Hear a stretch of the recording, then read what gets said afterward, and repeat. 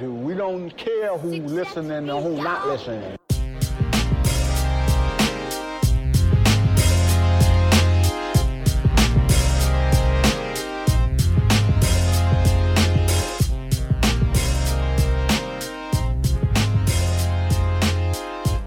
What you got planned in 2018? How about a little Pacer pod? Woo! Fire! Look out. Look out, ladies and gentlemen. That intro music is hot. It's coming in hot. Well, there you have it. The first song on the Pacers pod. It took a little bit of effort, but even someone who has zero skills when it comes to editing or putting anything together on the computer, I got some music together and I'm going to put it on the podcast. So hopefully you enjoyed that. That is, let's see, I got it from this website called freemusicarchive.com. The artist's name is Sixth Sense, and you can hear that if you catch it in the very beginning when it's like, we don't even care who's listening. It's like Sixth Sense. Anyways, track's called Hippie Robot Instrumental, and I've kind of mashed it up. That little part at the end, I did like a test recording, and I just mashed the two together. And it just so happened that, like, it kind of fit. I don't know. I thought it sounded pretty cool, even though it doesn't make any sense. But yeah, there it is. We've got it. We've got a cover, or not a cover, but an intro song. It's New Year's, January 1st. It's 3:45 in the afternoon, and things are looking good. Pacers are winning basketball games. Healthy. Got good things to look forward to. Had a nice New Year's Eve with the family last night, and was able to take some time this afternoon to think about what it was that I wanted to. I took time thinking about what, like, a successful 2019 would look like, and what are some things that I want to prioritize. How do I want to be devoting, like, my time and my interests and my energy, and just by taking that second to think about things and to write them down, it sure did make it makes me motivated, because I believe, I guess, that if I'm able to kind of do what I wrote down, that I'll be able to get what I want. And so this is something that I started doing a couple years ago whenever I first got introduced to Jordan Peterson. I think Jordan Peterson was on the Rogan show, I don't know, a couple years ago. And, like, I started just, I don't know, something clicked with me and with Dr. Peterson. And I started writing down, like, little things that I wanted to get done on a note card the night before. And I did that for probably a solid year, like most days, writing stuff on a note card. And I found that most of the time when I wrote stuff down, I did it the next day, because I'm like, I don't know, for whatever reason, it's like a secret, or it's not a secret, but there's something about knowing that at one point I was going to do this, or I wanted to do this, or it was important to me then. It makes it more powerful in that day when you need to do something that maybe you could push off till tomorrow, put it that way. I know my wife's, like, she's killing it. She started doing this note card thing, like, I don't know, I mean, it's probably been a couple months now, and she's really good about it. Like, she always gets her stuff done. And so anyways, that's a really good skill, and I was thankful that I had time today to take a moment and, come up with sort of a game plan for 2019, and I'm feeling excited about it. It's one that I want to do, and I think it'll do me well. We'll see. Time will tell. The Pacers have been playing. Obviously, they played the Hawks. Let's see, last night, New Year's Eve, and my last podcast was on Sunday. So this has been the only game since the last time I was on here. And the Pacers got the W against Atlanta. One of the things I came across was an interview that Thad Young did when he said they're asking about what the Pacers resolutions would be for 2019, and Thad said to stick together as a family, which that's good. It's like we want the Pacers to be, good feelings about each other. We don't want an upset locker room, so that's good. You hear about that too, like that the Pacers have like a really good locker room. I wonder how much of that goes to Oladipo versus just all the guys or what. But the other thing that Thad Young said that I thought was really interesting was he said, get the number one spot. So, a lot of times players will say they don't really look at the standings, or like they'll give answers like, every game is just as important as the next or whatever. This is kind of a little insight into knowing like the Pacers are aware that where they're at in the conference right now, they're sitting in third place. I think that they probably believe that they haven't played their best basketball yet. And they probably also, know how important it's going to be to not only get home court in the first round, but I think to get one of those top 3 seeds, which means that you'll get to play one of the weaker playoff opponents in the Eastern Conference, and avoid having to play either Philly or Boston, Toronto, or Milwaukee in the first round. So that's why I think it's super important that the Pacers actually do get a top 3 spot. And so I like that Dad said get the number 1 spot. That's awesome. The Pacers went up against the Hawks yesterday, 3rd time this season. They got another win. They were wearing their beautiful statement yellow jerseys, which happens to be the color of my newly owned Victor Oladipo jersey. I was wearing the Oladipo jersey, so we're now 2-0. And matching the team. It was cool. I noticed the Hawks are super bad. They have some decent pieces, but they are just, there's a reason why they're one of the worst teams in the league. And they had Alex Pointerus, who, if you've been following the Pacers at all over the past couple seasons, he's been on the team. He's been on with the Mad Ants. But he's a guy that he's 6'9". I think he's got a great NBA body. So he's somebody that I think coaches would want to play if he was able to show them things that, were good for the team when they're trying to win. But he never was able to put that together in Indiana, and he's on the Hawks now. And he was the first guy off the bench for the Hawks. So that just shows you kind of the level of talent they have on their roster. They have good players. Like, I really like their young guys that start. I actually they sold me a little bit yesterday. I really like John Collins, who is that power forward. He shoots the ball really well. He's got great form. Last night, I think he ended up with 19 and 16 rebounds. He's a monster on the glass. I like John Collins as a player. And then, seeing the rookie backcourt that they have, the Warriors East, kind of built off of the Warriors model of Steph Curry and Klay Thompson. The Hawks have Trae Young and something Herter. I don't know his first name. I actually didn't. He's got, when you look at his last name, it doesn't just pop at you as how to pronounce it. And so there was something whenever he started hitting threes, I was like, damn it, I'm going to have to figure out what this guy's name is. They said he played at Maryland only 1 season. And it's that last year was the first year that I really didn't pay attention to the Big Ten. So he just went under my radar.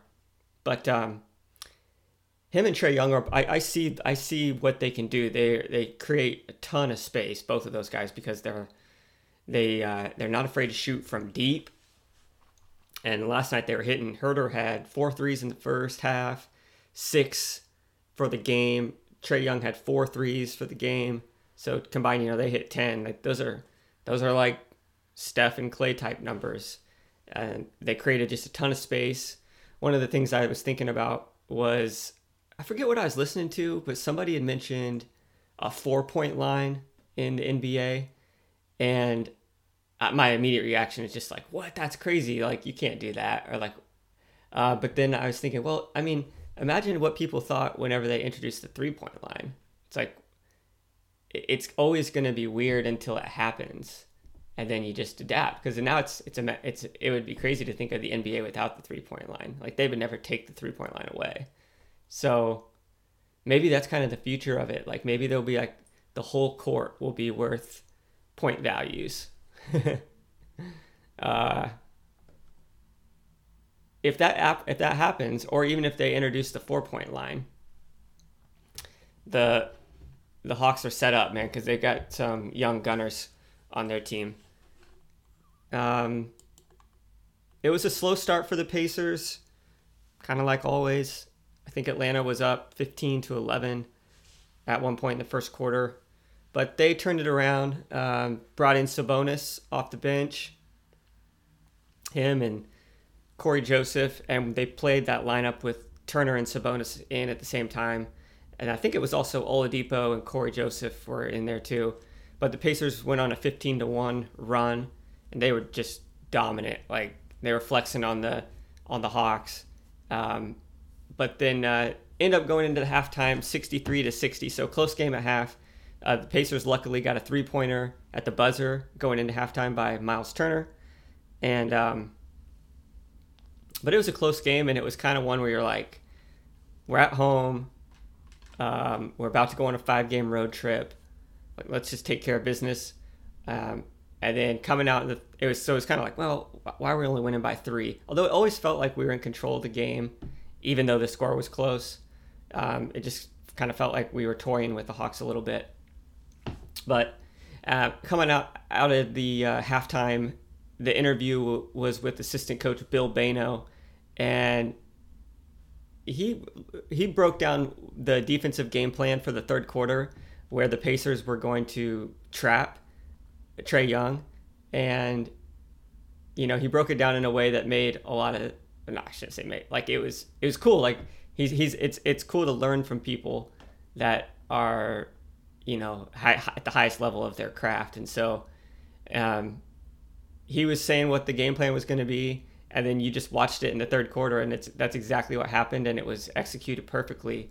So Trae Young would get the ball, and coming like if somebody would try to come set a screen for him, or anytime basically he had the ball out or past half court, the Pacers would throw 2 guys at him and trap him, make him get the basketball out of his hand, because Trae Young was hurting us really. Like he had hit some threes, and he was making some good passes. He was getting into the lane and doing his little thing.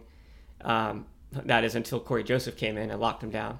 But yeah, Bano was saying, this is what we're going to do. And then you start seeing the Pacers trapping and getting the ball out of Trae's hand, and then the rest of Atlanta just couldn't do anything. And so after the third quarter, the Pacers were up 16 points. So they went plus 13 on the Hawks in one quarter. And so then the fourth, let's see, in the fourth, the Hawks kind of came back, but I think they got it down within 6. And the Pacers ended up winning, though, the game. And one of the things was Oladipo, Turner, Sabonis, they all were over 20 points this game, which was awesome. Kind of going back to what I was saying in the third quarter when they were doing trapping of Trae Young, I had this thought of, because what was going on would, like, Thad Young was getting steal after steal. He blocks, like, he was just insane. And I was watching the team. I was like, man, this team is crazy good right now. Like, we were just shutting down the Hawks, all the momentum in the world. And what was I going to say? Oh, just the fact that Thad Young was super good at defense. And I think I need to get back in the right here and take back some of this Thad Young slander that I've talked about earlier on in the season. You know, I guess I'd say two things. I think Thad Young, number one, is perfect for this Pacers team right now and this year. And maybe he is a better player for this team to be in the role that he's in right now and not to take like a second fiddle type role where he comes off the bench and start Sabonis. So I get that, and I think that's probably what's going to happen this year. I don't, though, want this to be how we build for the future, meaning that, like, if Thad Young comes back, which I would love for him to come back, I think I would if he was willing to take, like, a bench-type role and get Sabonis starting. So, anyways, I think that's great, and he really showed it on defense. And then I was thinking about how much individual talent the Pacers have on defense. I mean, if you look at last year's first team all defender, Victor Oladipo, you know, on the perimeter, you know, he's incredible. He gets so many steals. I mentioned Thad Young, locked down Giannis Antetokounmpo to 12 points, Eastern Conference Player of the Week, a lot of that based off of his defense. And then the NBA's leading shot blocker, Miles Turner, in the paint. And then also you throw in Corey Joseph, who I would like to see start, actually.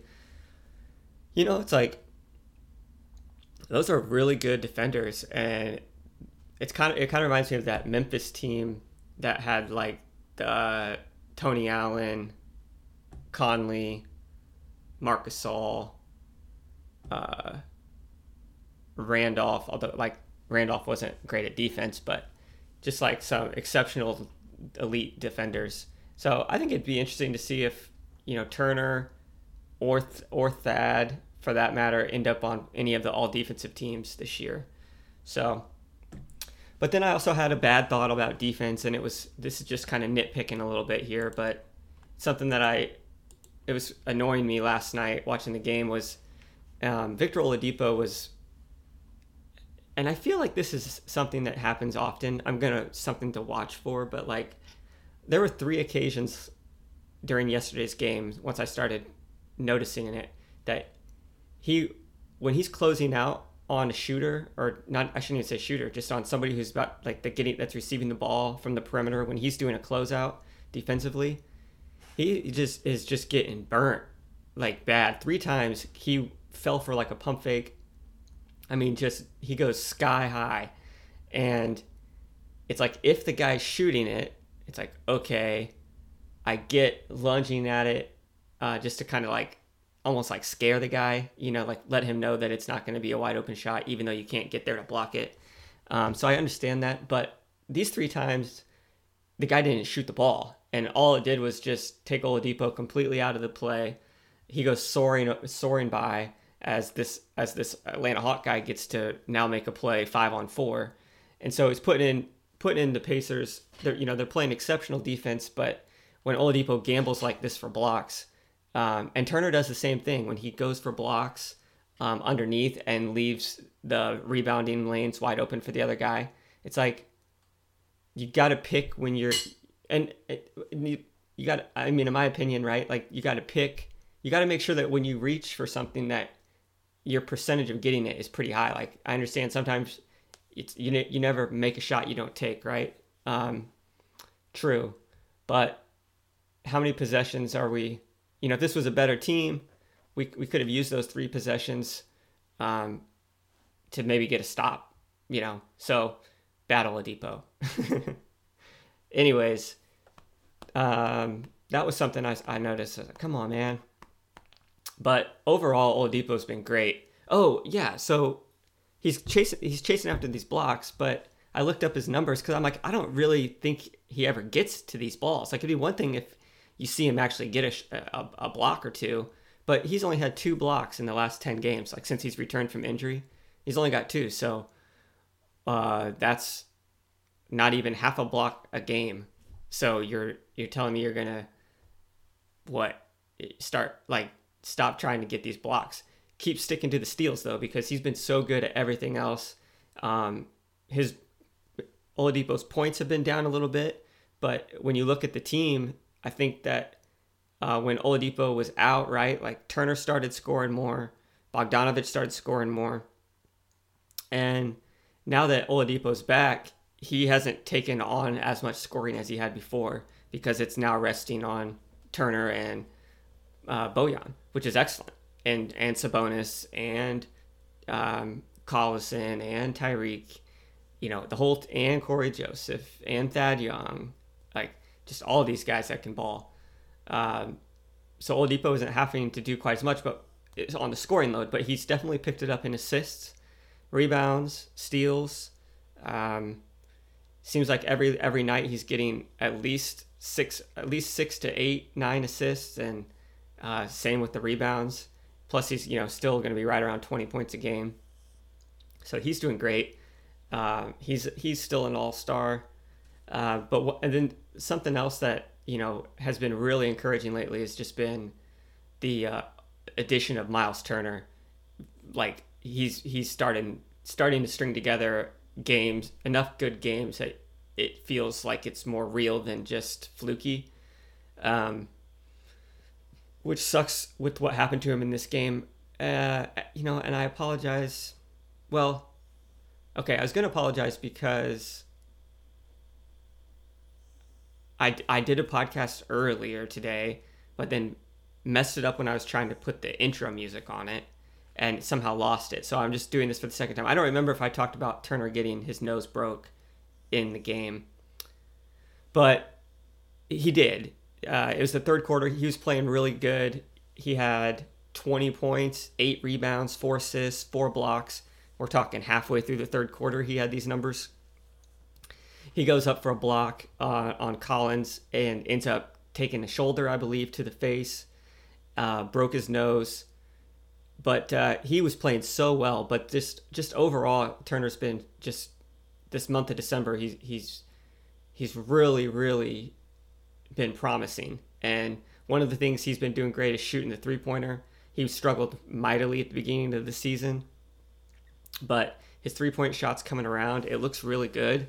I love how it's got such a nice high arch to it. So like when Turner's shots go in, it's just so wet. It's like splash, water out of the pool.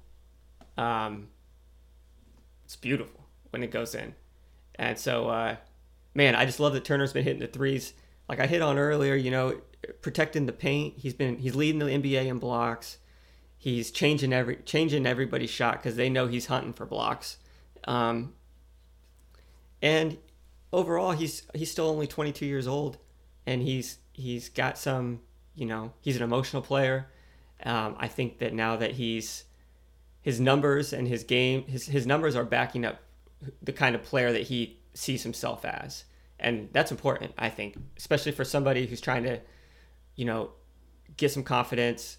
And it's just great to see it starting to click for Miles. And it makes you, as a Pacer fan, super excited knowing like, okay, maybe it was a great idea that we signed him to that contract when he was kind of struggling at the beginning of the season. Because it felt like we might have overpaid a little bit getting him for $17 million a year. But if he plays like this, the way he's playing right now, even at just 22, he's a steal for $17.5 million a year. And who knows what he could be 2-3 years from now. I mean, he could be a real bargain.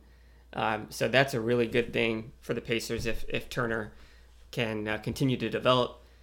And so it just sucks that he broke his nose right now. However, it could be a blessing, and I have a theory. I'm thinking when Turner comes back, so the next game the Pacers play is Friday, and so he'll get 4 days. He's getting fitted for a mask right now, so it sounds like he's going to not miss any games. I'm sure it sucks wearing that mask, right? Vision is probably impaired. It's probably super hot, and sweat would probably build up. Uncomfortable, different. So it'd be hard to do something that you're used to not having to wear that on. But what I'm hoping comes from this is that he does the one thing that he can channel the anger that he feels towards that mask into being a little more nasty and gritty on the court, and like start holding your own underneath the basket against some of these bigger guys, because that's one of the big things. The big weakness I see in Turner's game right now is like, okay, you go up against Joel Embiid, you go up against really anybody that's much bigger than you, and you're getting pushed all the way under the basket. You're getting rebounded over. He gives up really good stat lines to opposing big guys, even though he's getting these blocks.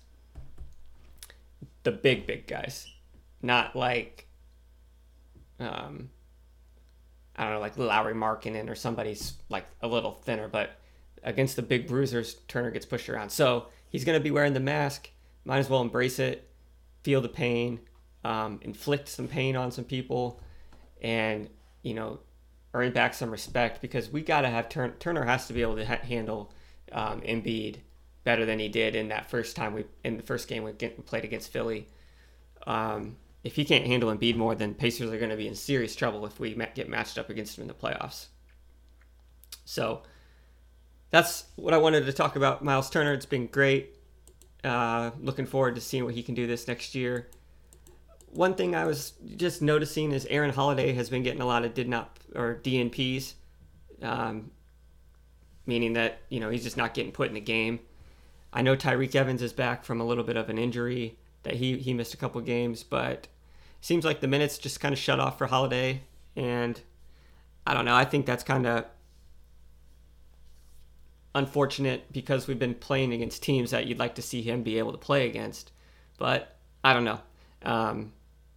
Just something I noticed. I kind of miss watching Aaron Holiday play. I always wish he was in with that second unit, especially when McDermott's not shooting well and Tyreek's kind of giving you a average to blah game.